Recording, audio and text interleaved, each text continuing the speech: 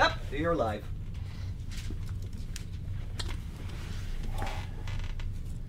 Psalm 119, verse 121. I have done justice and righteousness. Do not leave me to my oppressors. Be surety for your servant for good. Do not let the arrogant oppress me.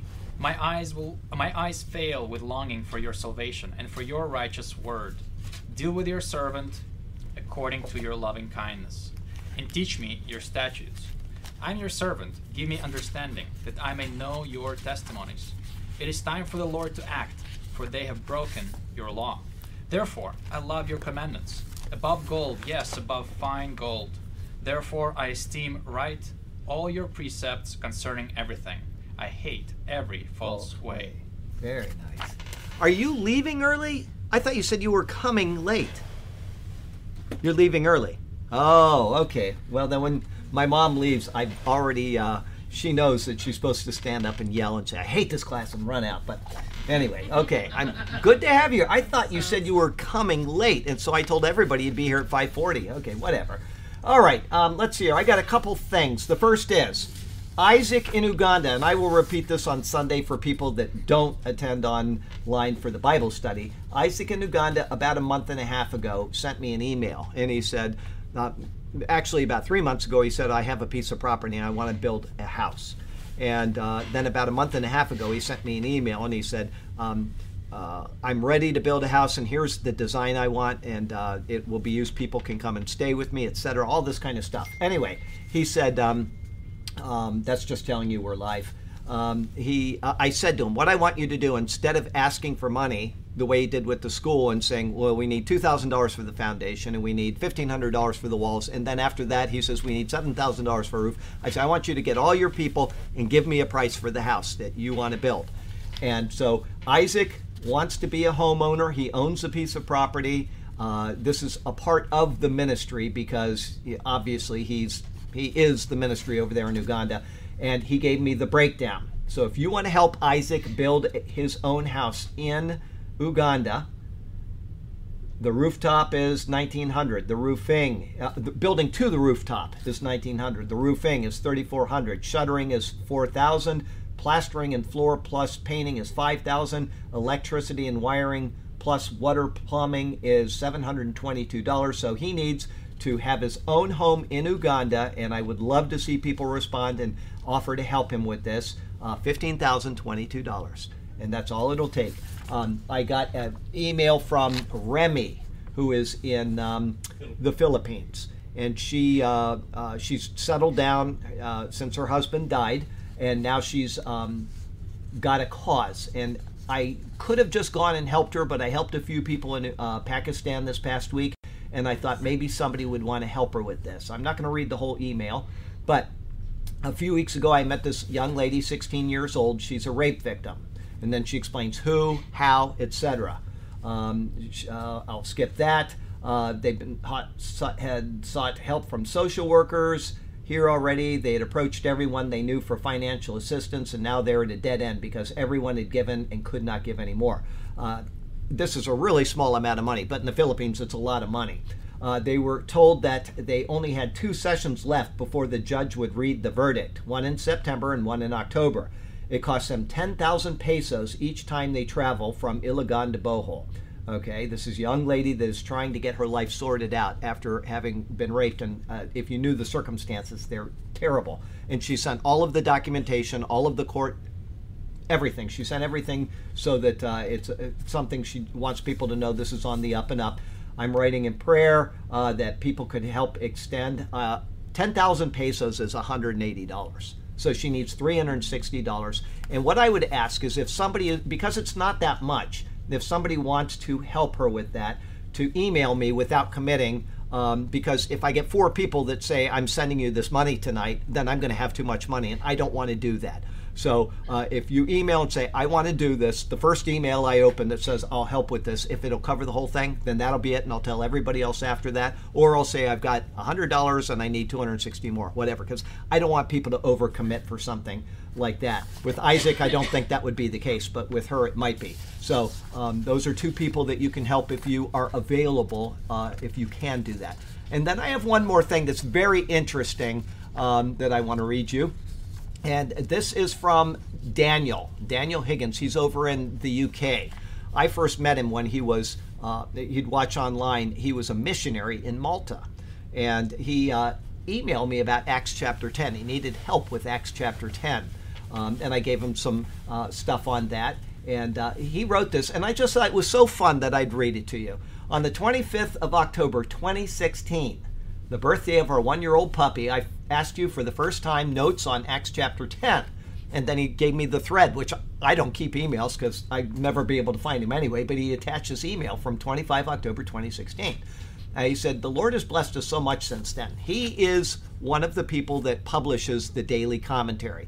One lady does it with a scrolling commentary, Acts, and you can go on YouTube and watch it, and it has music, and you can read it as it scrolls.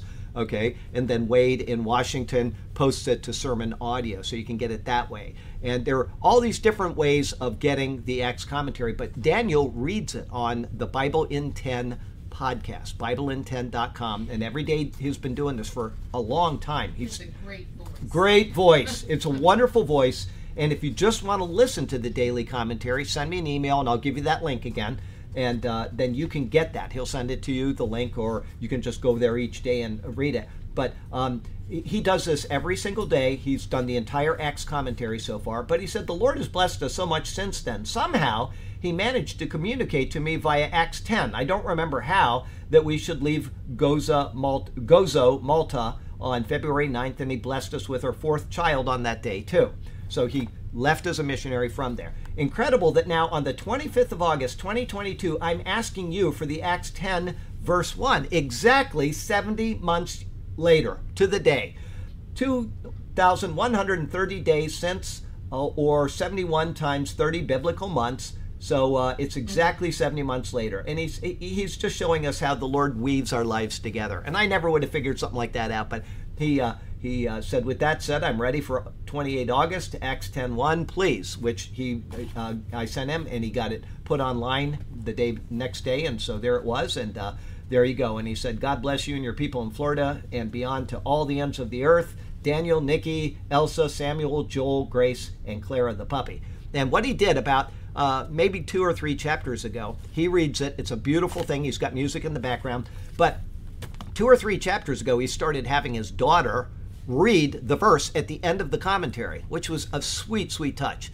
And then he got his son to read half of it. So he's got his daughter and his son reading the verse at the end of it. And they're really young. So the son, you could tell the first couple times he was very scared of doing this, but it's a nice touch.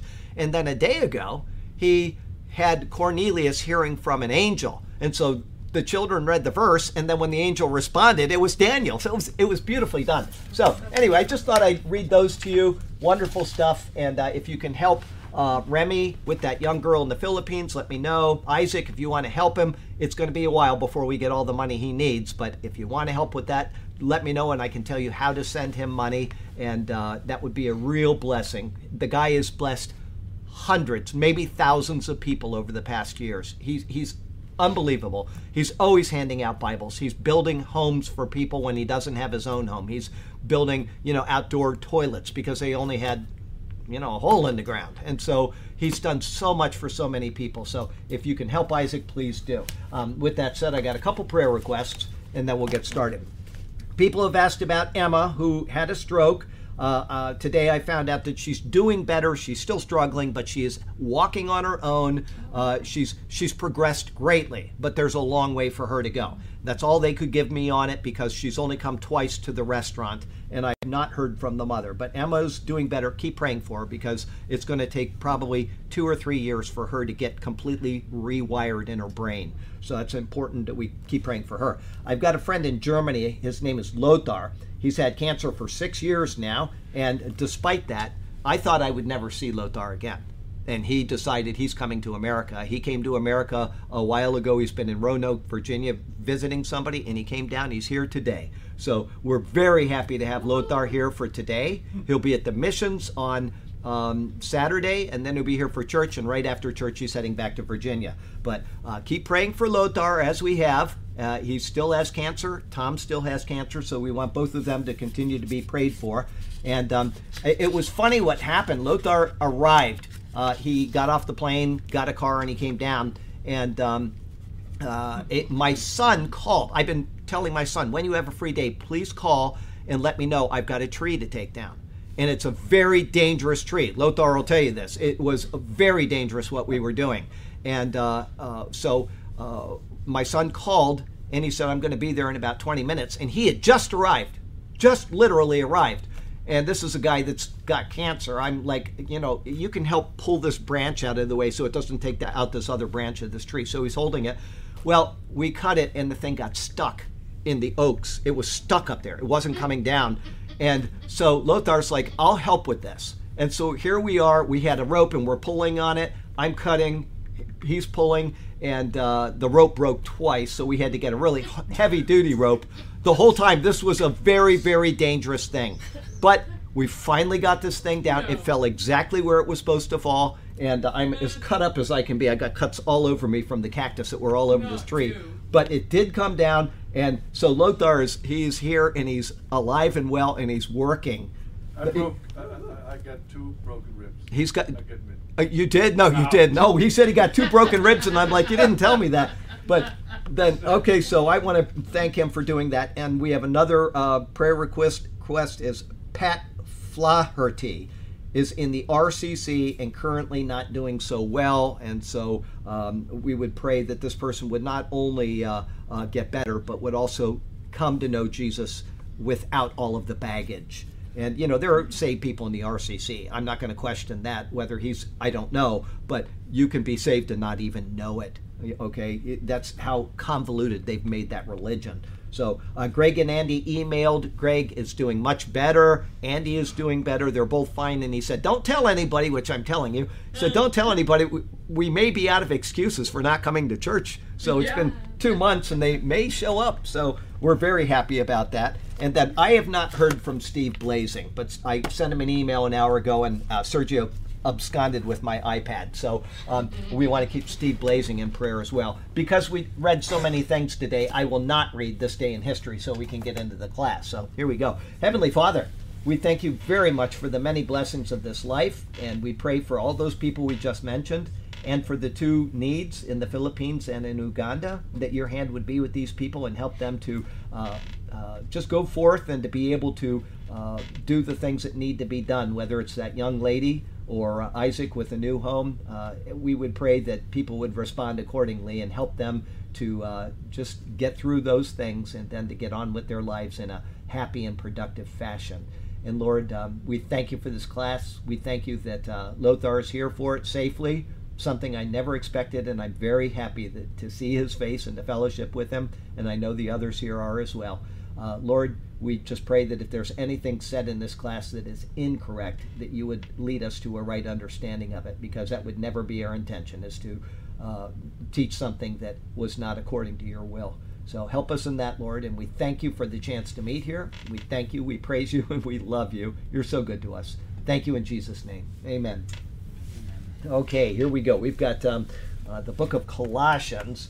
And last week, Sergio's been asking for this verse for like 10 years. I can't wait till we get to that verse, and then he didn't show up.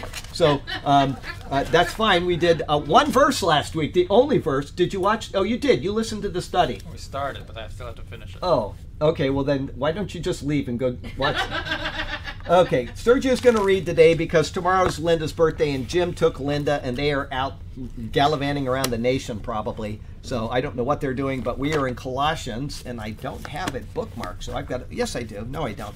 Colossians 1, verse 24. But yeah, that's a new paragraph. So you can just start right there and read. He's reading what version? NASB. The NASB. 1995. Okay, good. So we'll just compare the Alexandrian text with the Byzantine as we go, and hopefully there aren't too many differences, but there you go. Colossians 1:24. Now I rejoice in my sufferings for your sake, and in my flesh I do my share on behalf of his body, which is the church, in filling up what is lacking in Christ's afflictions. Wow, they took exactly the same words and just completely turned them around.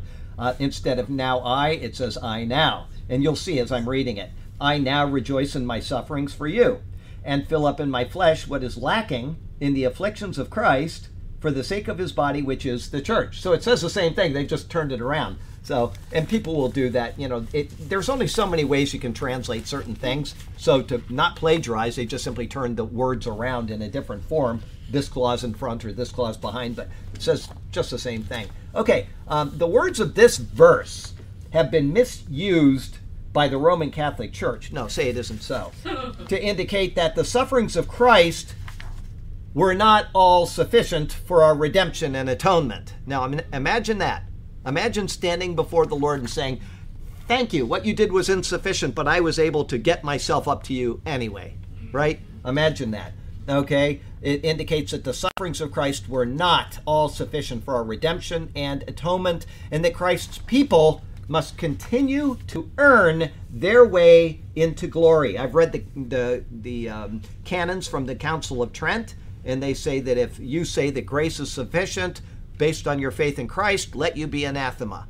Well, I just imagine that. And I know I paraphrase that, but that's the intent. And I could go read you those 10 or so canons that actually say that what Paul says is anathema, and then one of the 10 canons actually would say that what Jesus says is anathema. I mean, this is the Roman Catholic Church of today. Ever since Trent in 1546, I always tell people that is when they stopped being a church. That's not saying there aren't people in the church that don't love the Lord, because there are. You know, I know some Catholics that just love the Lord, and they stick to the word, and the church can't stand it.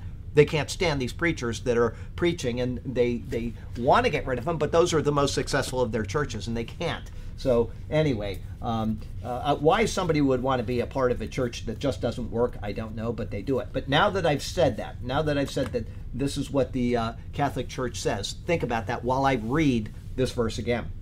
I now rejoice in my sufferings for you, and fill up in my flesh what is lacking in the afflictions of Christ. So they're saying that what he did was insufficient, and therefore I need to earn my salvation. And Paul is the first one to say that, and we have to follow Paul's example. Okay, that's their basic guideline in the Catholic Church. Okay, Christ's people must continue to earn their way into glory. This has nothing to do with what Paul is speaking about here. That much. Zero, and not 3, 0. Okay? I can't make a 0 with putting them down. I'm sorry. Okay. He begins with, I now rejoice, or now I rejoice. Okay? The Greek is more abrupt, beginning with the word now. The word now is temporal. He is saying, I am bound with a chain, and in the midst of this captivity and suffering, I rejoice. This was the case even though he was appointed as an apostle by Christ and was doing that work as an apostle. The sufferings then are a part of that apostleship, which is for you. That's Paul's words, for you, meaning those in Colossae, and thus us, because this letter is included in the Bible. So anytime he says for you in the Bible to one of his churches, he's including us. Paul may not have known that he was writing scripture. I don't know. He may have just said, I'm writing to this church, and had no idea that this was going to be a part of the canon of Scripture. By the time Peter came around, Peter had equated his writings with Scripture. So we can know that they had a sense that this is something that is a part of God's Word. But whether Paul knew that when he was writing, he might have just said, I'm just going to write a letter to the Colossians and that's it. I don't know. I don't know what was going on in their minds at the time. But because he's writing to Colossae, and because these are prescriptive epistles in the Bible, it includes us. So feel as if he is writing to you when you read this. In these sufferings, he states, and fill up in my flesh what is lacking in the afflictions of Christ. I've got to make a note here. I've got an error in my typing, so we'll put that right there. Okay, the term the afflictions of Christ is unique to this passage of Scripture, and the intent is a fuller explanation of what is found in 2 Corinthians chapter 1. So let me take you there, and I went too far. Don't go so far, Charlie. 2 Corinthians chapter 1 and verse 5. And we're going to go to, it says there, I'll take you to 4. This is, yeah, it got to be in 2 Corinthians. I was in 1 Corinthians, and if I do that, I'm not going to read you the right verse. So let me make sure I'm in the right book, folks. 2 Corinthians chapter 1 and verse 5. For as the sufferings of Christ abound in us, so our consolation also abounds through Christ. Okay, so that's unique to this passage of Scripture in Colossians, and the intent is a fuller explanation of what he says in 2 Corinthians 1:5. Okay, the church is destined for suffering. Can anybody disagree with that? I got to tell you, even in America, where things have always been really, really good, we are now suffering in the church. We've got a president that is anti-Christ. He is anti-Christian in the very fiber of his being. Okay, and he comes out of Catholicism, which tells you something. Nancy Pelosi comes out of Catholicism. There is an anti-Christian vein that is running through these people now, and it's running through the Pope over there. Okay, they have come to the point where they are completely excluded from anything which is biblical. Okay, and because of that, they are getting to the point where they are actually persecuting Christians in this nation in many, many ways. Okay, they're forcing, this really started with the guy that is pulling the strings right now. It started with Barack Obama, but he's still pulling the strings in the shadows. But he said he's going to fundamentally transform America, and he has been doing that for the past how many years now. Okay, but they're persecuting the Christians in the military, openly persecuting them, and nobody's doing anything about it. There's no power in Congress to call them out. They're taking churches and they're forcing them to insure people or hire people or tend to people that don't share their values. They're forcing this on them. Just a day ago, a court ruling came out and said, no, you can't force this on them. So there are small victories going on in the courts, but the Congress cannot do anything because it's run by the left right now. That's why the upcoming elections, even though it's not going to make any difference in the big, grand scheme of things, it is important over the short term to make sure that you vote in the right people, because Christians are being persecuted, and eventually we are going to not just be persecuted, we are going to be targeted in this country for extermination if things don't change. And if anybody says that will not happen, you wouldn't have said anything that's happening right now in these churches. Okay, it would not have been even thought of 15 years ago, but now it is. It's something that we have to be ready for, to vote and to be able to say, I'm going to support a right cause. And morality is something that is up to every single individual. Every one of us is responsible for our morality. And if you withhold a vote when you can vote, you are taking an immoral stand. Whether you agree with that or not, that is the truth, because you are taking something that could help a cause and you're yielding it to the opposite party. So it's very important that you do what you should as a Christian in this nation, in Germany, in the Philippines. Wherever you are, you need to make your stand, because there is no gaining in Christianity except on an individual level. I don't think it'll ever happen again. No nation is going to come and say, we're converting to Christianity or we're going to push this. It has to be done from an individual level. So with that, okay, we have sufferings in the church. And it says, I'll read that again, the church is destined for suffering just as it is destined, good part for us, glory. Paul understood this, and he felt that as much as he suffered, there was an abounding of consolation to be found at the same time. Nothing was lacking in the process of suffering, and the consolation which he felt was surety that he possessed the Spirit of God. In knowing this, he was thus comforted, because the Spirit is a guarantee of future glory for the believer. Hence, he notes exactly that in the book of Philippians. So we're going to go to Philippians and chapter 3. And what did I say? Verse 10. Philippians 3, verse 10, which says, that I may know him and the power of his resurrection and the fellowship of his sufferings, being conformed to his death. And then he goes on in verse 11, if by any means I may attain to the resurrection from the dead. Okay, so in being conformed to his death, which is what we're supposed to do, we shall also be raised as he was to eternal life through the power of the resurrection.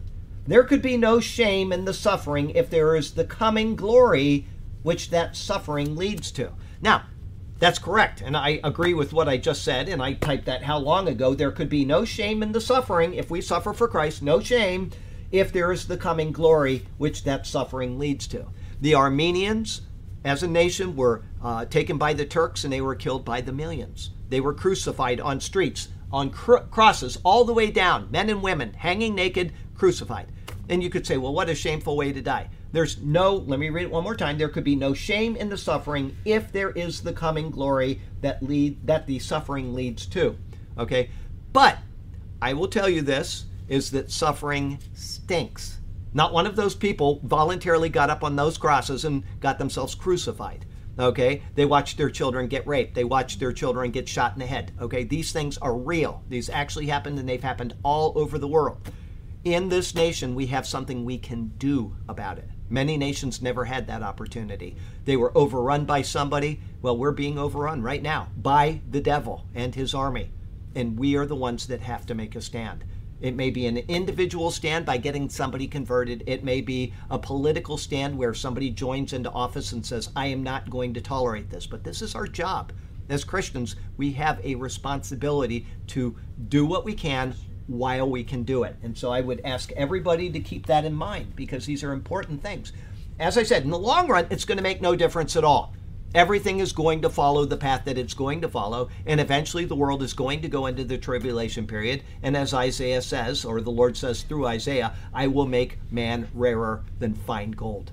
It's going to be a global catastrophe like people cannot even imagine. Okay? People are worried right now about what flavor of coffee they're going to get at Starbucks and whether it had the cream on top or something. That's not ever going to enter their minds again someday. They're going to be looking for anything to eat. There won't even be food in dumpsters. You know, people now can go to a dumpster, and I said last week I get usually 80 pounds every day of pizza and all kinds of stuff, and I feed it to the birds. And it's every single day. It's just a ton of food that gets thrown out, and that's one little 7-Eleven out of billions of stores around America. That won't even be thought of soon, okay? So be ready for that. But we got the suffering that leads to glory. Understanding this, believers are not to be ashamed of suffering. And we shouldn't be ashamed of anything we do if we do it in the name of Christ. If we're living our lives properly and we do something in the name of Christ, we should not be ashamed of it, okay? I keep reading these articles in the newspaper, like that one, I think it was last Prophecy Update maybe 2 weeks ago, where the guy didn't get his Movado watch and he belittled his congregation. He's yelling at them. You guys didn't get me the watch I wanted for my birthday. He's degrading them publicly. Okay? I'm sorry, that is not the kind of thing that we want to worry about when we're fellowshipping in the church.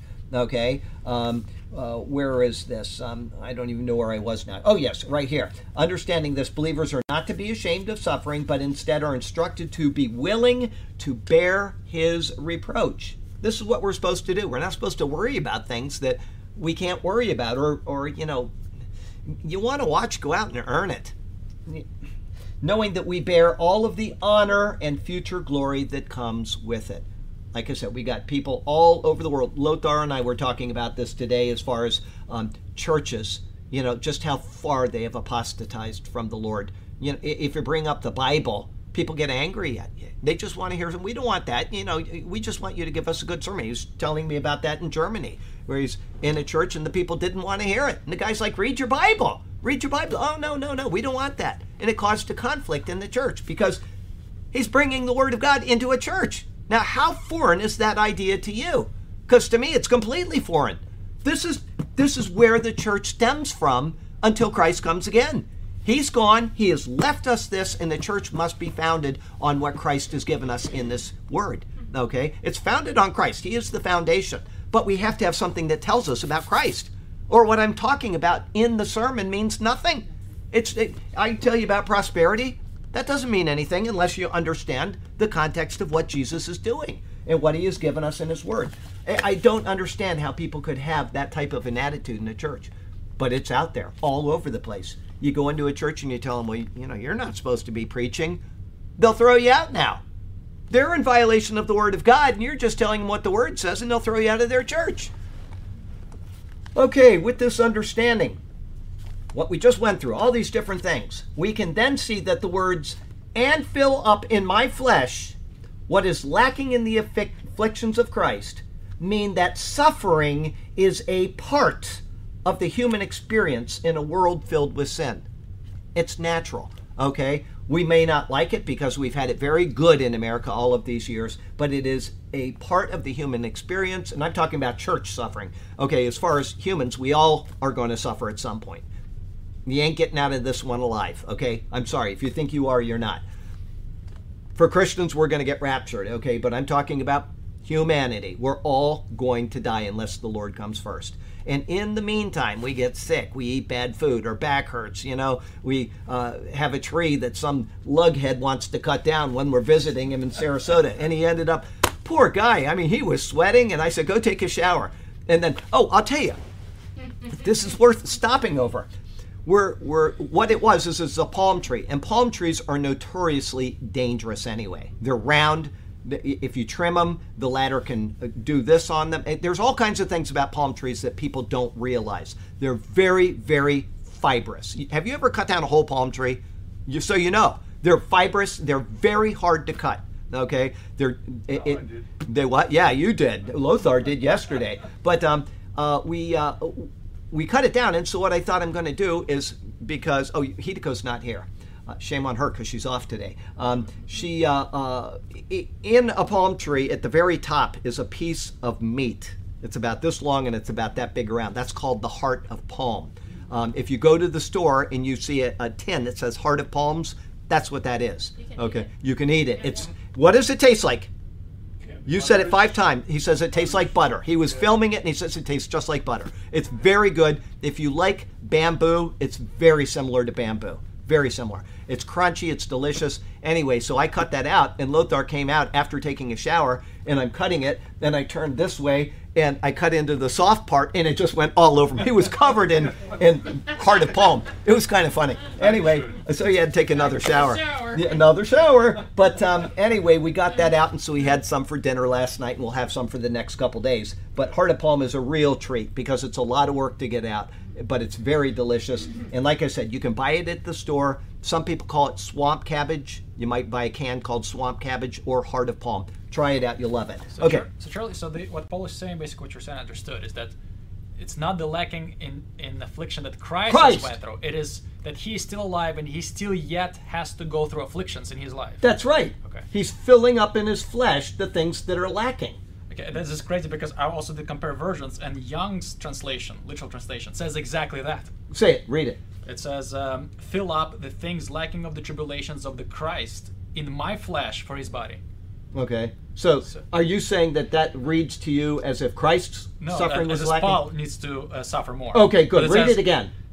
Lacking of the tribulations of the Christ in my flesh for his body. Right. So he's suffering for his body, meaning the church. The church. He's suffering for the church. That's okay. There you go. All right. Well, good. I'm glad you came up with that. That's a very, very good point. Charlie, can yes. you repeat the church suffering is part of? You did a sentence. I did a. There could be no shame in the suffering, if there is the coming glory, which that suffering leads to. Is that what you were looking for? Another one. I think so. Could you repeat that? One more time. Okay. There could be no shame in the suffering, if there is the coming glory, which that suffering leads to.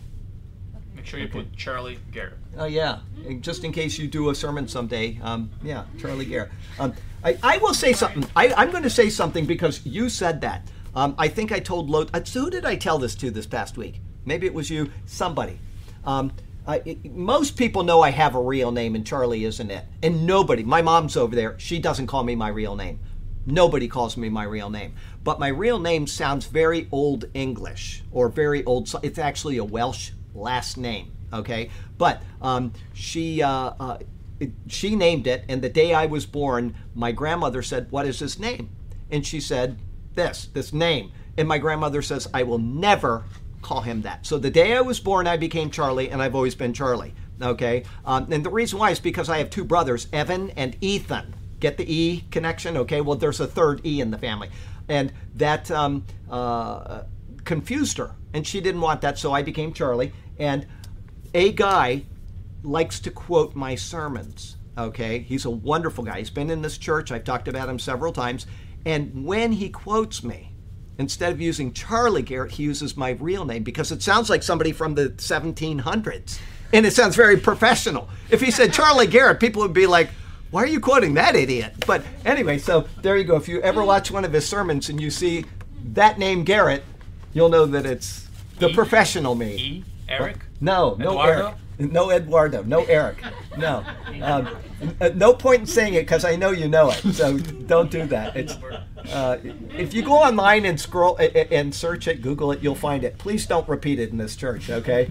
It's a fine name, but if you had it when you were in first grade, you got very abused, and I did. Everybody would just, and so finally, before the teacher even asked, you know, they used to do the roll call on the first day of the year. Is Tammy whatever here? Is Susie somebody here? And they'd get to the G, and I know I'm next. I'd say, it's Charlie.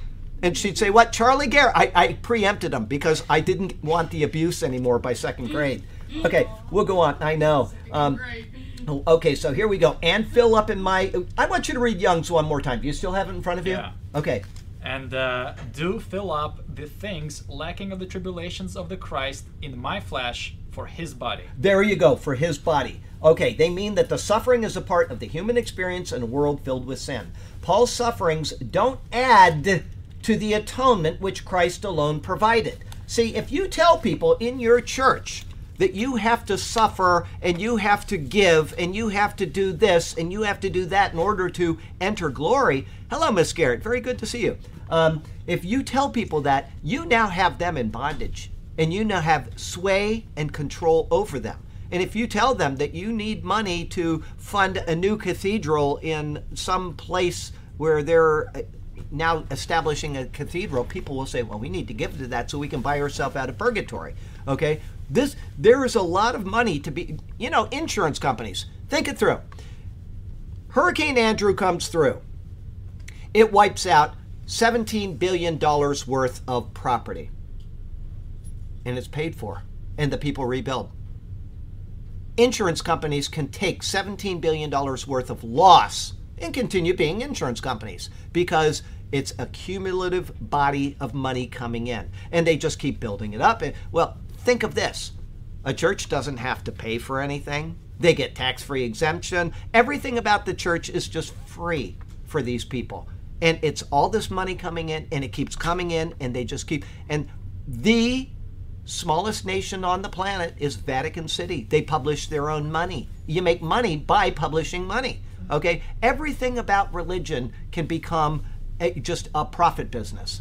And every level along the way, well, you know, you give me that money and I'll buy you out of purgatory. So the priest is profiting, and then the hierarchy gets a little, and then the Vatican gets a little. You can see how this goes. So instead of saying what the Bible intends, which is that Christ's suffering was sufficient for everything that you need for salvation, they take this verse and they twist it. Just like they do with James 2:24 and all these other verses. They twist them so that you are in bondage to them. Okay? Paul's sufferings don't add to the atonement which Christ alone provided, but they rather are a natural result of what is expected in the church as it takes on the challenge of bringing the gospel to the world. Okay? I'm going to stop before the next commentary because it deals with what I'm going to... I see the word missionaries, and I'm going to tell you, I've said this before, I brought these people up as the people that went to... where was it? It wasn't Ecuador. It was the movie, oh, goodbye, Miss Garrett. We love you. Have a great night. She did tell me she was leaving, so I can't be angry with her. They went down to South America. They went to evangelize. The movie, The Tip of the Spear, was made after these people. They went, oh, what's that? They went to evangelize the Auca Indians. Auca Indians, okay, and it was from... Elizabeth Elliot. Well, I'm thinking of the school. It was in Chicago. Wheaton, thank you. I knew it was a W, and Wheaton College. And so the first missionaries went down there. They were all killed. All of them. They were all killed. And so they called a general meeting of all of the people in the school. Everybody met. And they said, our brothers and sisters have been killed for the cause of Christ. And they said, yes. Just the men. Okay, the men, whatever, yes. But they said, our missionaries have died down there to evangelize these people, and they said, who will go in their place? Every person in that hall stood up. Everybody said, I'll go. So we can expect this in the church, okay? This is what Paul is speaking of. He's not speaking about us going out and earning our salvation. Those people at Wheaton understood that they were saved, and they understood that there are people that aren't saved that need to hear this message. Thank you. It was the men, not the women. Missionaries have died. They've been tortured for bringing the message of Christ to pagan lands, like the people at Wheaton. In this, they are filling up what is lacking, not in Christ's physical body, but in Christ's body, which is the church. Okay? And this is what is needed. There needs to be death. There needs to be people that are killed in order for the message to go out. We don't know who's going to be friendly to us, and we don't know who's not going to be friendly to us. But it is our job as Christians to go out and evangelize people. You know, I'm at 7-Eleven, I'm picking up garbage, and I stop and somebody says something to me. I say, can I tell you about Jesus? Okay, this is just an example. All right? And the guy says no and shoots me. Right? That's filling up what is necessary for the suffering of the body. I tried. That's my responsibility, is to try. Okay, that didn't happen though. I'm still alive, so don't look so shocked, Burke. Okay. Anyway, but I'm saying that you don't know what the response of a person is going to be. There's a guy out in Seattle. It's not my way of doing things. Okay, but you'll get the point. This guy is out there. All these Antifa people are burning stuff, and they're acting like the hooligans that they are.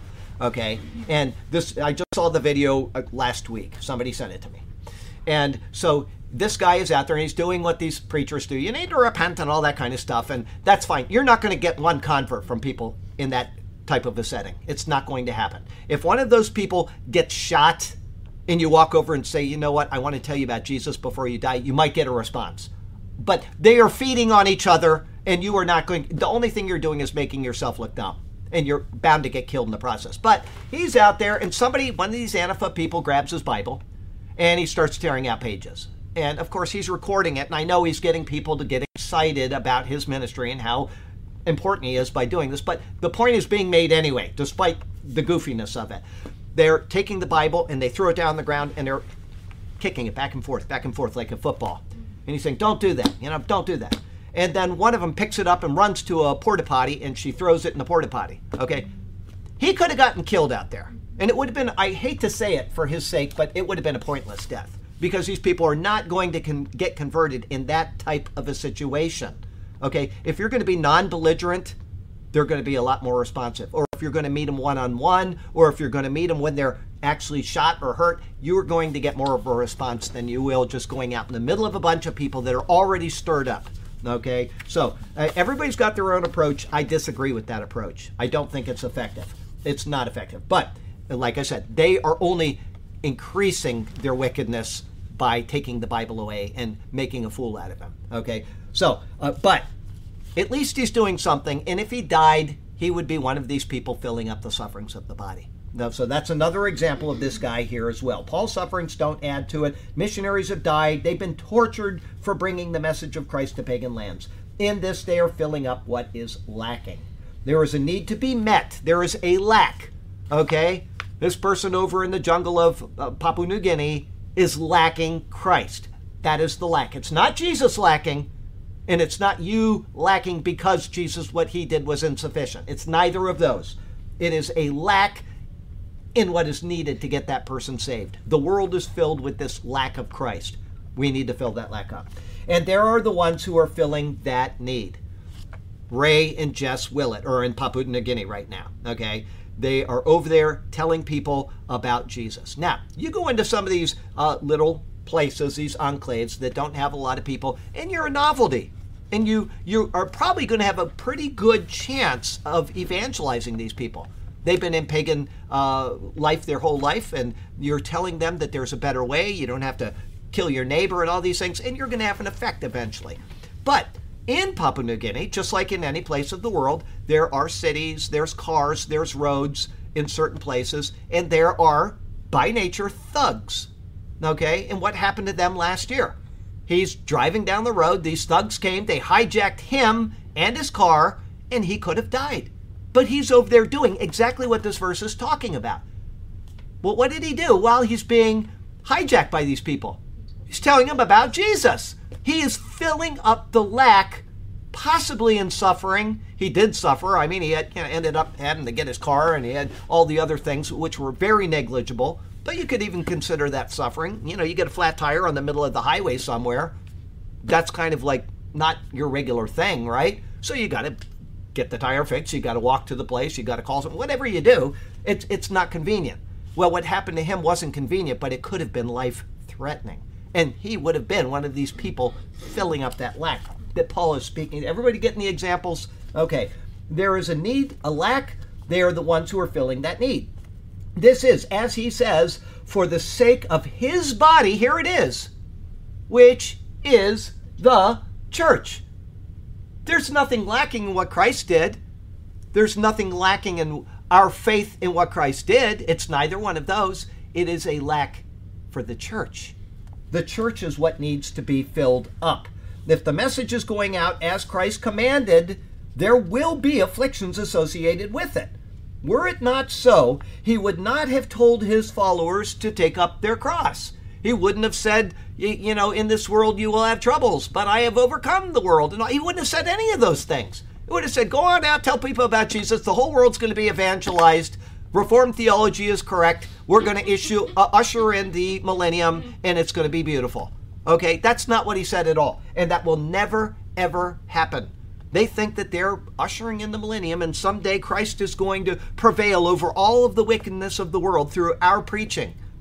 That's not going to happen. Noah preached for 100+ years, 120 years was it? While the ark was being built, he was given yet 120 years. And what verse is that? It's chapter 6, yes. Genesis chapter 6. Okay, and in the meantime, from when the Lord said this, yet man's days, that's what it is. And it's a verse that a lot of people get wrong. I'm going in the wrong direction again. Okay, 4, 5, and 6.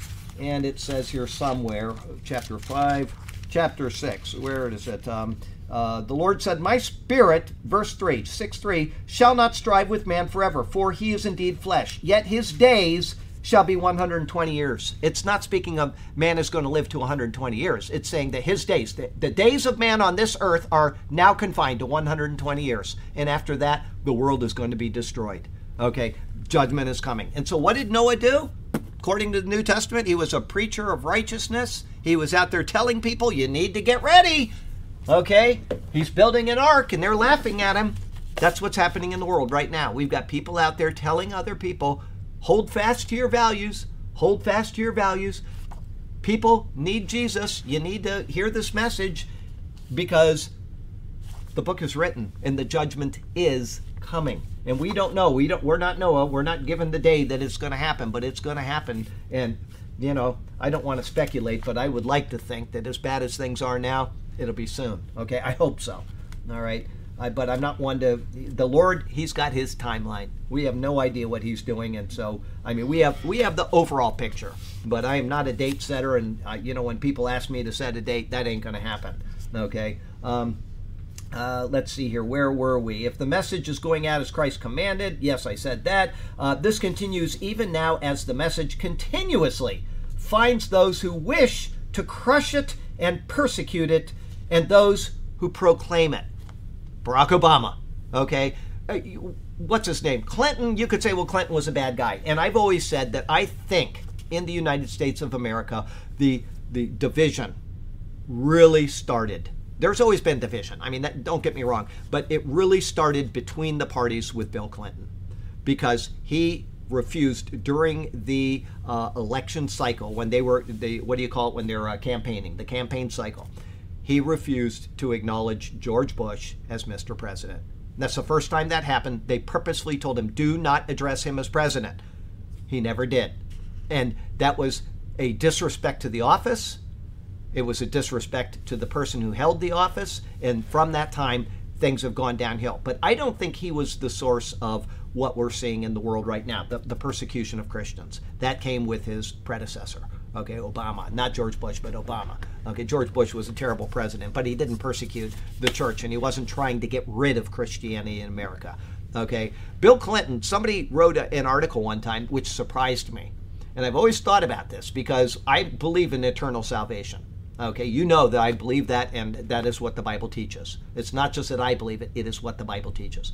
Okay, one time somebody wrote an article, somebody that knew him well, and he was talking to him about something, and he brought in the Bible, and Bill Clinton said, oh, he opened his drawer, pulled out a well-worn Bible, and went to whatever passage or whatever. I don't remember the rest of the story, but he had right in his top drawer a Bible.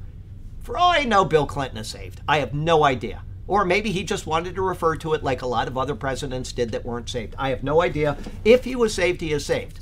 Okay? But I can tell you that there is enmity for Christianity since Barack Obama. And that has not stopped. That has gone unabated in the Congress. And then the presidency was taken again by his person. And we are seeing the downfall of this nation. And so we need to remember that this is happening, and we need to be prepared for it, and we need to be willing to say, I will be a part of the suffering of Christ's body. Okay? I'm not to scare anybody. Like I said, it could be another 100 years. We might get a good president and a good Congress, and things might slow down for a while. I don't know. But we need to be prepared to be the ones that say, I will suffer for Jesus' name. I'm not going to waffle in my convictions, even if they put me in a concentration camp.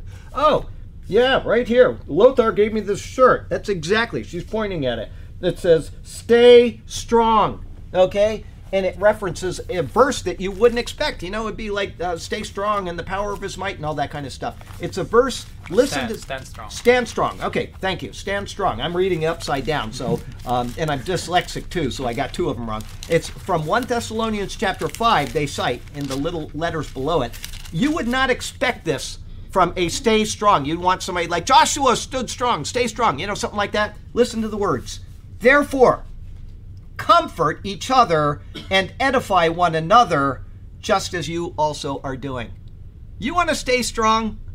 Stay strong by comforting each other and standing in the Lord Jesus. I would not have expected this when I pulled that out and that they would put that verse, but that is a great verse for staying strong. Comfort each other, edify one another. If you get angry at each other, you know, be willing to forgive, be willing to say, I'm sorry, you know, send an email and say, try to work it out. Sometimes it can't be worked out. I understand, but building each other up and edifying will help you to stand strong, okay? So, the physical body of Christ Jesus suffered for our sake so that we could become a part of the mystical body of Christ, the church.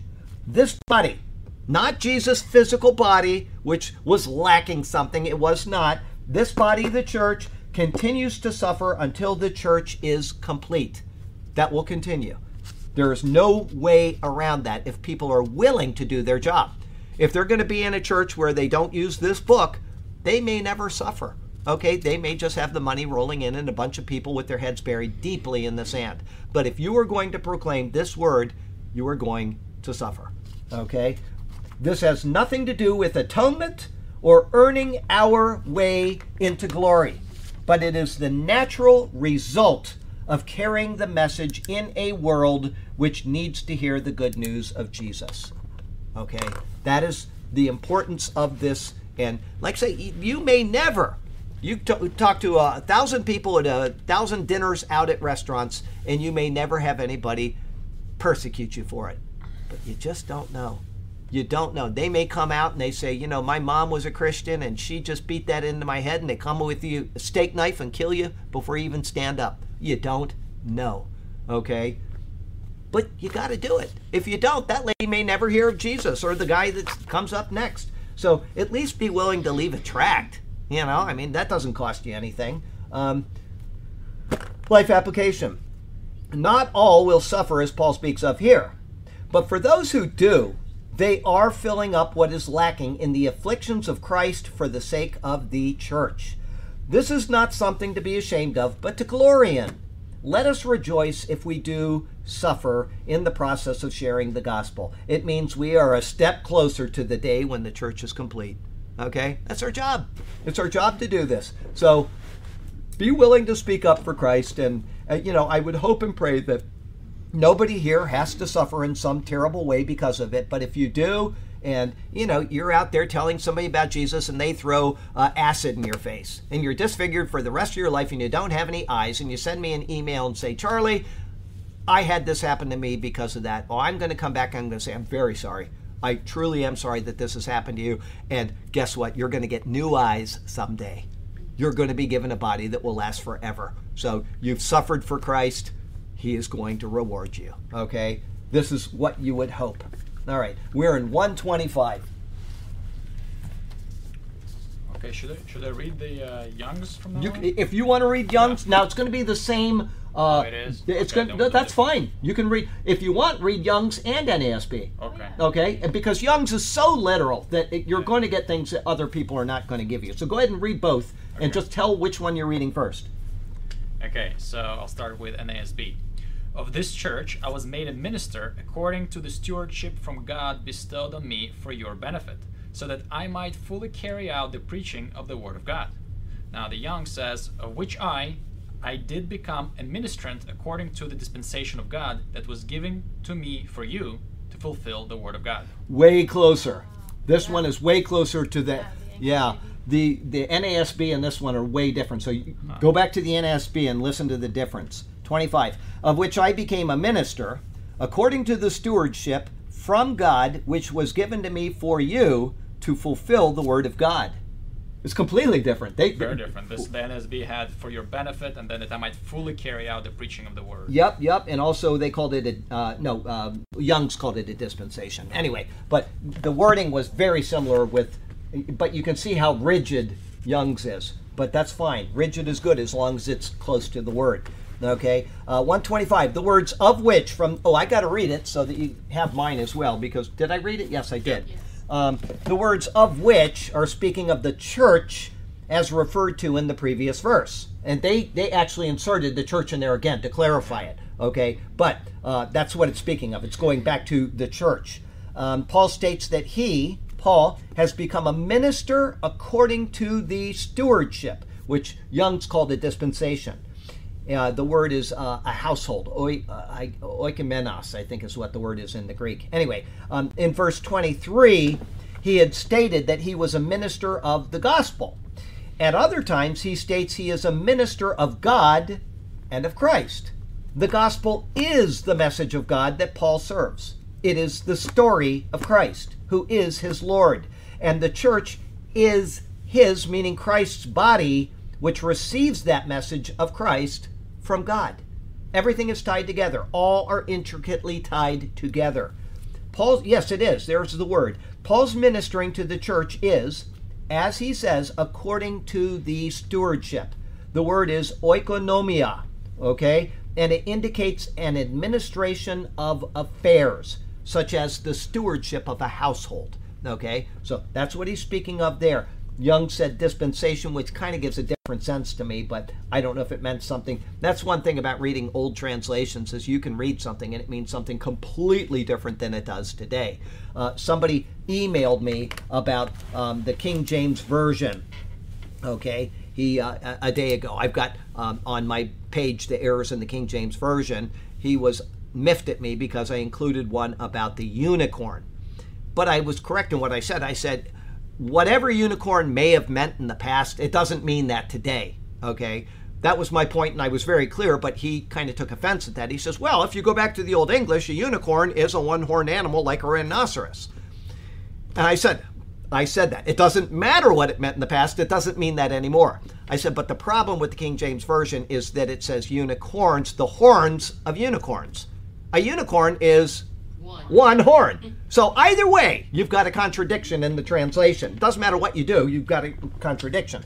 But people want to find a fault in what you're saying, which he just didn't read it. He was so upset that he just overlooked what I had said. It doesn't matter what it used to be. It's not anymore, okay? And when you read some of the older translations like Young's, the word dispensation, I don't know what it actually meant to him in comparison to stewardship of today. But it's a fine translation, I'm sure, for his time, but it just doesn't make the same sense as a stewardship of a household, okay?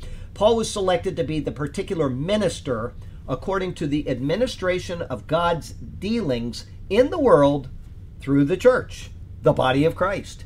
As noted, this stewardship, Paul says, is from God.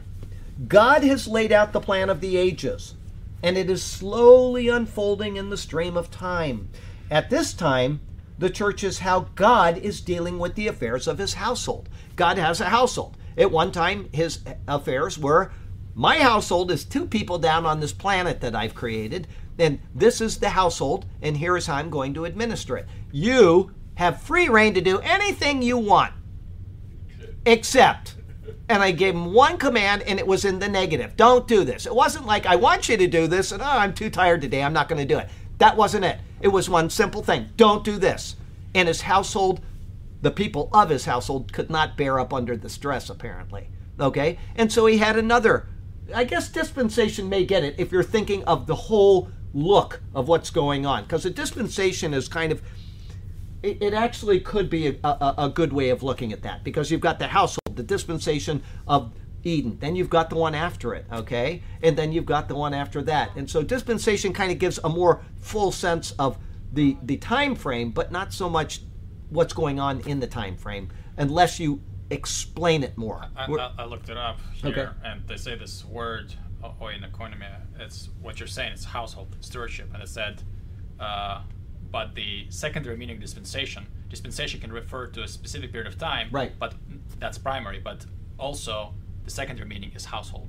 Household. Okay, so he was In the thinking Old of English, household. probably, yeah. Old English or something, Yeah. but he used that, and so it's fine. Today, a dispensation is, we more think of it as, because of dispensationalism, we think of it as the time, and there are things going on within that time. So I'm glad you did that, because that gives us both senses of it. Okay, so anyway, Paul was selected to be the particular minister according to the administration of God's dealings in the world through the church, the body of Christ. As noted, this stewardship is from God. Okay, here I'm going to read this again now. God has laid out the plan of the ages, and it is slowly unfolding in the stream of time.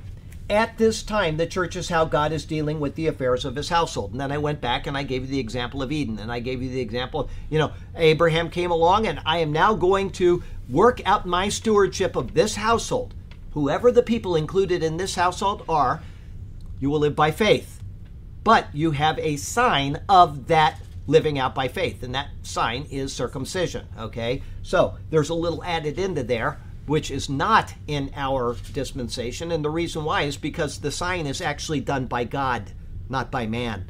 We are circumcised, and we're going to see that this Sunday, aren't we? We started last week with chapter 5, didn't we? Yep. Yes, so we're going to finish that up this week, and we're going to see about the circumcision. And the answer to that, remember the Hill of Foreskins last week? Yeah. Yeah, okay. There's She does. no man here that forgot that. Well, Sergio seems to be sleeping. Or I watched, mostly in church, he was lying on, rode his shoulder.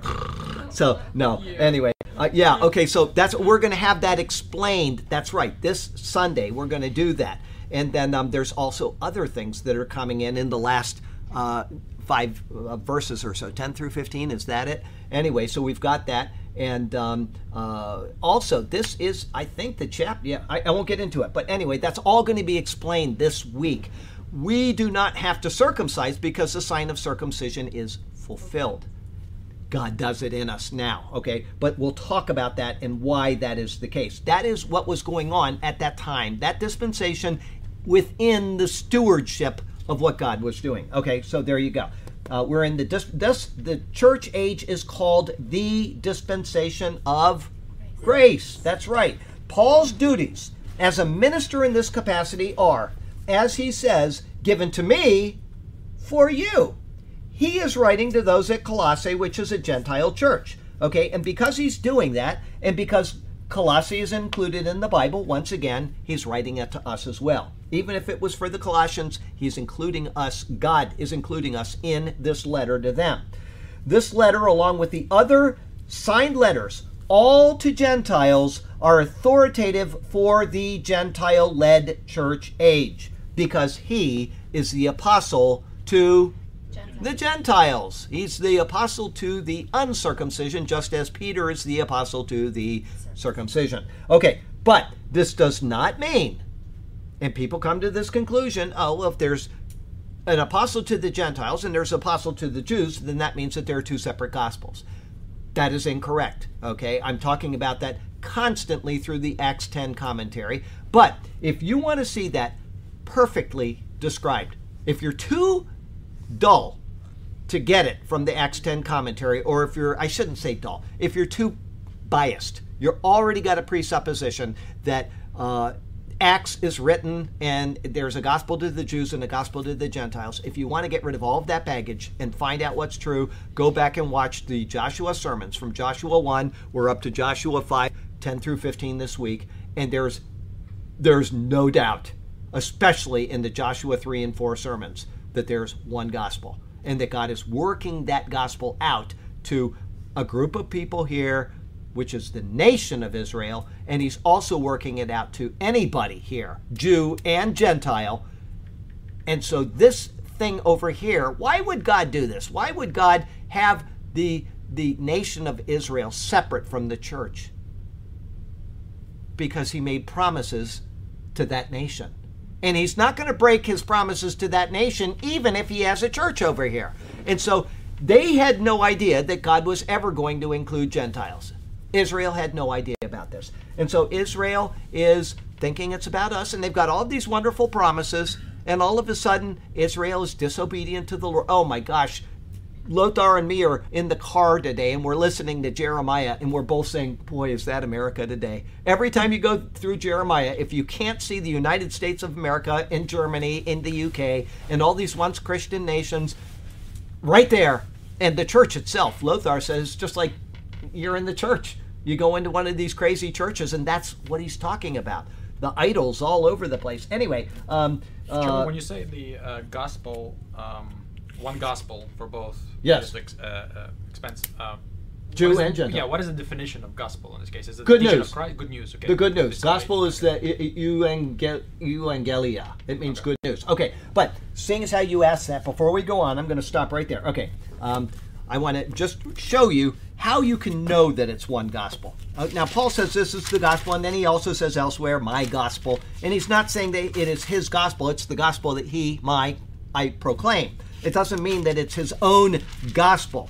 But in, 1 Corinthians 15. Anybody brings you a different gospel than this? Well, no, that is Galatians 1. In 1 Corinthians 15, he gives the gospel in 3 and 4. Okay, everybody know that? Christ died for your sins. Yeah. Let me just read it. Christ died for our sins according to Scriptures, and he was buried, and that he rose again the third day according to the Scriptures. That's the gospel. And then he tells who heard this. He says, Cephas heard it and all these things. But then he goes down and he says in verse 11, okay, he was speaking about Peter, and he's speaking about who was with Peter, somebody. And then he also speaks about the 12, and he was speaking about all these people. And then he says, let me give you the gospel. And then he says in verse 11, therefore, whether it was I, Paul, or they, all the people that I've been speaking about, so we preach, and so you believed. They didn't preach one thing and Paul preached another. They preached one thing. And they all preached the same thing. But they had a different target audience. You know what? If Ray Willett came back to America, which I hope he would take a vacation someday and visit us, but if he doesn't, that's fine. But if he does, he is going to say, I am the apostle to Papua New Guinea, right? And if he goes over to Israel, Sergio decides to move back to Nazareth, and he says, I'm going to be a missionary in Nazareth. He's going to say, I am a missionary to the Jewish people. That doesn't mean there's two gospels. It means that this is the focus of my ministry. That's all Paul was saying. That is all God is doing with Paul. Okay? People can't seem to get that. They want to hold on to something sensational. They want to hold on to something new. And they, by doing that, preach what she said, a false gospel. They are now saying that you are saved differently if you're a Jew or if you're a Gentile. That is a heresy. I'm sorry about that for those people, but they will have to stand before the Lord and they will face him. And they will have to tell him why they said that there were two different gospels when there is one gospel. Anyway, okay. His commission, what? Go ahead. Okay. His commission is noted in Acts 9, Paul's. And it is a duty which he faithfully executed in order to fulfill the word of God. He was apostle to the Gentiles, and he is fulfilling the word of God toward the Gentiles. Peter was the apostle to the Jews, the circumcision, and he was fulfilling his duties to the Word of God to the Jewish people. It's the same Word of God, okay? The nation of Israel takes on a different meaning because God promised them different things. He promised that they would be the nation in charge of the world someday, or at the head of the nations, as I believe how it's termed. Anyway, and so he's not going to let that go unfulfilled. That was all that was going on in the stream of time. He's making promises to them if they'll simply believe and blah, blah, blah. But it doesn't mean that those promises are now abrogated because Christ came and they rejected him. It means that they rejected him and they've got to be brought back into the picture, all seen in these sermons right here. Okay, the Greek here, the Greek indicates to fill up the Word of God. Paul said to fulfill the Word of God, or the translation did. The Greek says to fill up the Word of God. His duties as a minister of God was to teach and to make fully known the Word of God to the Gentile world. The salvation, instruction, and growth of the Gentile-led church is the object of his calling and ministry. That's all there is to it. His object is the Gentiles. Peter's object was the Jews. That doesn't mean Peter, we're in Acts 10 right now. Who is the subject of Acts 10? Cornelius. And who is it that evangelizes Peter? Evangelizes Cornelius. Peter, right, yeah, okay. So Peter is telling them about it. And he talked to other Gentiles as well. And Paul talked to Jews. First thing, every time, when he went to a new town, even if it's a Gentile area, he went to the synagogue first. He's given the same message. It's just that the Jews kept rejecting it, okay? There's a reason why Acts is written in the structure it's written. Go ahead. Acts 20:27. Acts 20:27. Let me see what it says there, because I'm just not cluing into Acts 20:27. Bert can do that. I can't. I have to actually, numbers mean less to me, although I never forget a phone number or a social security number. I still remember the social security number of my commander from the 475th Services Squadron 35 years later, okay? At 2720 or 2027, okay? So it upsets this person that when she calls or I call her, the first thing I say is I just spout off the top of my head the social security number, and it's like, would you stop that? Okay, 2027. Let's see here. Where is it? Okay, I'm getting there. For I have not shunned to declare to you the whole counsel of God. That's the Ephesians. He's writing to the Ephesians. Absolutely. He said, So mine says I didn't shrink from I doing didn't this. shrink. Shun, shrink. He didn't SH one way or another. He didn't shun or shrink from telling them the whole counsel. In this verse it says fully carried out. Right. The preaching of the gospel. Fully carried out. And that's what he's saying right here. So That's what it is. it's a perfect connection to that. That's what he says. Okay, so to fill up the Word of God. Okay, I'll read this again. The salvation, instruction, and growth of the Gentile-led church is the object of Paul's calling and ministry, as it said in Acts 20:27. Further, in his actions, he is also filling up the Word of God in the sense that this was prophesied in the Hebrew Scriptures. The Gentiles would come to God through the work of Christ. The Jews just didn't acknowledge that, but it's as clear as it can be in the book of Isaiah. It is so clear, I don't know how they couldn't have gotten it. But there it is, right there in the book of Isaiah. It says it like 3 times, okay? I will make you, speaking of somebody, a light to the Gentiles, etc., okay? It's too small of a thing to bring back the redeemed of Israel. That verse, what is it, 65 something? Anyway, the Gentiles would come to God through the work of Christ. And Paul's efforts are what was now accomplishing that.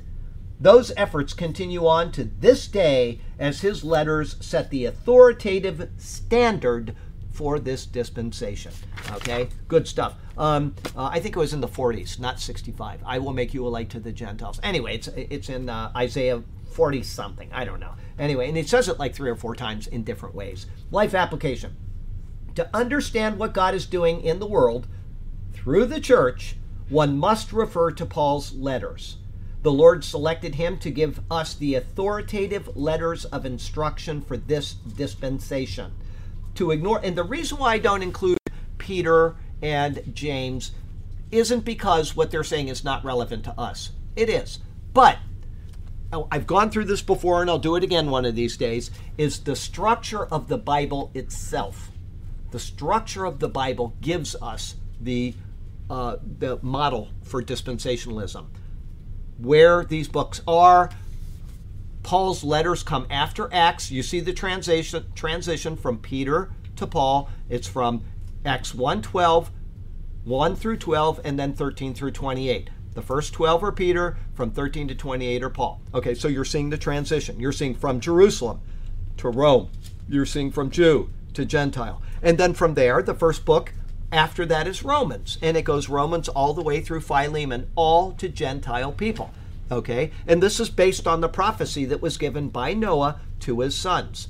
Japheth, may he dwell in the tents of Shem. That prophecy shows us the structure of the Bible. And the structure of the Bible shows us what's going on in the dispensations. As soon as the dispensation ends, okay, it reverts to the book of Hebrews. It's written to the Jewish people. It doesn't mean it's not relevant for us, because it is. Christ died for our sins. He's our atoning sacrifice. He's blah, blah, blah. He's all the things that he speaks about, but he's speaking to the Hebrews. And guess what? I am 100% sure, I know other people disagree on this, but Paul is the author to the Hebrews. He certainly wrote that. There are many reasons why it's the case. People want to dispute that, and it doesn't matter if he isn't, but he is. And so that shows you that Paul is still writing the same thought process all the way through. But now it's directed to the Hebrews because he wants to get the message to them as well. Okay? And then from there it goes into James and it goes into Peter, and you've got these epistles which are written specifically for the end times Jews. It doesn't mean that they're not relevant to us, but there is a target audience. So I don't want people to say, well, that's not written for us, and so we don't need to read it. We need to read it. We need to understand what's written. But Paul is the one that is setting the tone, because we're Gentiles, about what is going on that we need to know. That's the main thing. It's not to dismiss anything else, but to find the target audience. Paul is the Gentile with this one gospel to this group of people. Peter is the, did I say Paul is a Gentile? Paul is the apostle. Maybe I didn't. I say things and then I realize maybe I said something wrong. Okay, the other one is that Peter is the apostle to this group of people with the same gospel. There's a different target audience. That's the only difference. The Lord selected him, Paul, to give us the authoritative letters of instruction for this dispensation. To ignore Paul will lead to one having a vast gap in proper theology. I think that's wrong there, okay? A complete misunderstanding of what God intends for his church will be the result. And you know what? That's why people ignore the epistles of Paul. All these liberal churches don't even refer to him. And if they do, they just take out the verses that sound really nice, like, the comfort of God and, blah, blah, blah. But they skip the deep theology of Paul because it doesn't fit with their worldview. Kumbaya, okay? A complete misunderstanding of what God intends for his church will be the result. Take time each week to read one of Paul's letters. You could read all of Paul's letters in like an hour. I mean, it's not that long, okay? If you read one a week, you're going to be ahead. Any can be read in a single day. Actually, some of them can be read in 10 minutes, okay? If one is read each week, they can all be read in 3 months. If you do this always, you will have read all of Paul's epistles 4 times every single year. Now, Billy Graham and his wife, I heard this several times. I think he said it during his crusades. My wife and I always read, anybody remember? The Psalms. 5 Psalms every single day. Yeah. Now imagine when they got to Psalm 119, boy, that's a long day. Okay, but 5 Psalms every day. If you instead did that with Paul's letters, your theology would be deeply developed in no time at all. Okay, now I'm not saying don't read 5 Psalms a day too. That's fine. You're going to be uplifted. You're going to be angry at the wicked in the world. You're going to say, man, that's the president right now and all that kind of, you're going to get a feeling for what emotions will do when you're close to God. Okay, just like David, break the teeth in their mouth, oh God. Okay, he's angry at the sinners. He's angry at them. Okay, and we are to have those emotions. We're not to not be angry at the sin of the world. But at the same time, the Psalms will also ask for mercy and grace and all these other things. So you're going to get uplifted. But if you want the sounder theology, just commit to reading 1 Pauline epistle a week. And sometimes you're going to finish it on Monday morning while you're drinking your coffee. And sometimes you might have to read it, over the whole day. And you're done. then read another one next week. And in, 3 months, you're going to have them all done. Start it again 4 times a year. All of that's done. Yes?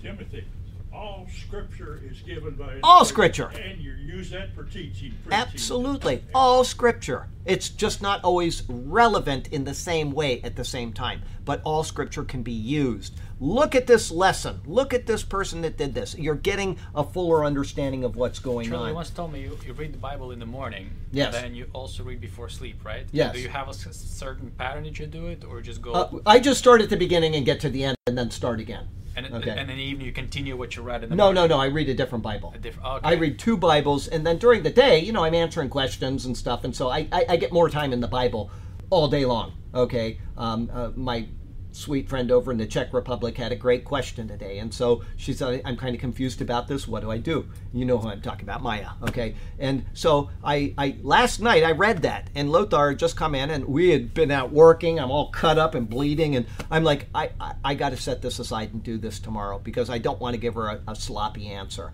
and so she had to wait 15 hours or something. Sorry, Maya. But anyway, I thought today I'll sit down and I'll type this up. And so I'm in the Bible all day personally. But if you are not in the ministry and you got a real life to live, then what you want, I don't mean a real life, I mean, then what you want to do is you want to at least read it when you wake up and read it before you go to bed. Now, I had some people that were visiting. Last night, did I read the Bible? Did I go upstairs and brush my teeth last night? I did. So I did read the Bible. Okay, I was really tired. Some people last week, I left my night Bible in the bathroom in their room where you're staying. And so, which is our room. When people come, they stay in our room, and I sleep on the couch downstairs because there's not enough room in the small room. Anyway, when they were here, I forgot my Bible, and I didn't get to read my Bible. And the next day I got up and I thought, that's very rare. Very rare. So anyway. And that was the thing when we first met you, Rhoda and I. We were always thought, well, pastors say what to do because they're reading their Bible, or at least those who are supposed to. And then we're like, well, we can do what they tell us, like in application sermons. But I figured out that the secret sauce is in the Word of God. And when we met you, we were like, wow, you're always in the Word all day long. And so Rhoda and I started reading every morning, and that changed our lives. It was this very word. And then you think about it throughout the day. You find something in the morning, you go, oh, wow, what is this? It could be a question you don't understand, and you think about it throughout the entire day, even if you're working at other jobs or anywhere. It's in your mind, and you're thinking about it. The what? It carries you through the day. And my favorite thing of all, he knows this, we kind of talked about it today, is that it's not as, it's funny. Sergio is a night guy. And so when he was in Israel, I messaged him back and forth all day long. And he's the only person I'll do this with. Anybody else has to get into the queue, and I'll answer when I answer. But with him, it's just all day long. And I messaged him 2 days ago, which I showed the message to Lothar, and I said to Sergio, I said, I never get to talk to you anymore. And he says, well, I'm just going to move back to Israel so I can spend more time with Charlie. It's funny because he's right here, and I don't talk to him as much because I'm awake when they're asleep. But my favorite thing is when he wakes up and he reads the Bible and he sends me what he read and how excited he is about this particular passage. Say, can you tell me about this? Or I found this, and what do you think about it? And that's my favorite thing because he's so excited about the Word. And it gets me re-excited. Even after I've read, I get re-excited. And so I love that. I love that they're in the Word. They find things that are exciting and that are uplifting to them, and then they'll share that with me. So that always makes my day. We got to finish. Yes. Go ahead. My son Paul and his wife and their son was over, and we was playing Phase 10 the other night. Oh. And we was on 8 out of 10. And Janet's phone goes ding, ding, ding. I just hold it.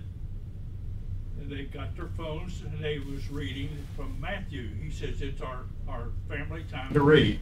Oh. And we had a Bible study. Good. Matthew right there. Right there. At 11 o'clock. Good for you. Make it a priority. It's every day thing. Oh yes, wherever we are. Make it a priority. I'm so glad to hear that. If you make the phone goes off, when the phone goes off, you stop everything else, and I like that. Make the Bible your priority, and your life is going to be better. I promise you. Okay, we got to finish. We got 2 minutes left.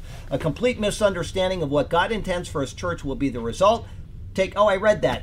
If you do this always, reading Paul's letters, you will have read them 4 times in a single year, and that is just 1 letter a week. And then read your Bible also elsewhere. I'm telling you, in addition to your normal Bible reading, read Paul 1 letter a week, and you're going to be way better off. Okay, we've got just enough time. One more time to remind those, if you did not come into this at the beginning, there's a couple of appeals for money to help Isaac build a house. I'll mention this again on Sunday. I will not mention the thing for the Philippines on Sunday, because if I don't get an answer within 24 hours, I'm just going to pay it and be done with it, because I want this girl to have that money to have the court case taken care of. And it's not a lot, but I thought I'd give somebody the opportunity to help a wonderful person that needs help over in the Philippines. Okay, Heavenly Father, we thank you so much for the chance to come into your presence and to share in your word and to just revel in it. What a gift your word is. What an absolute gift.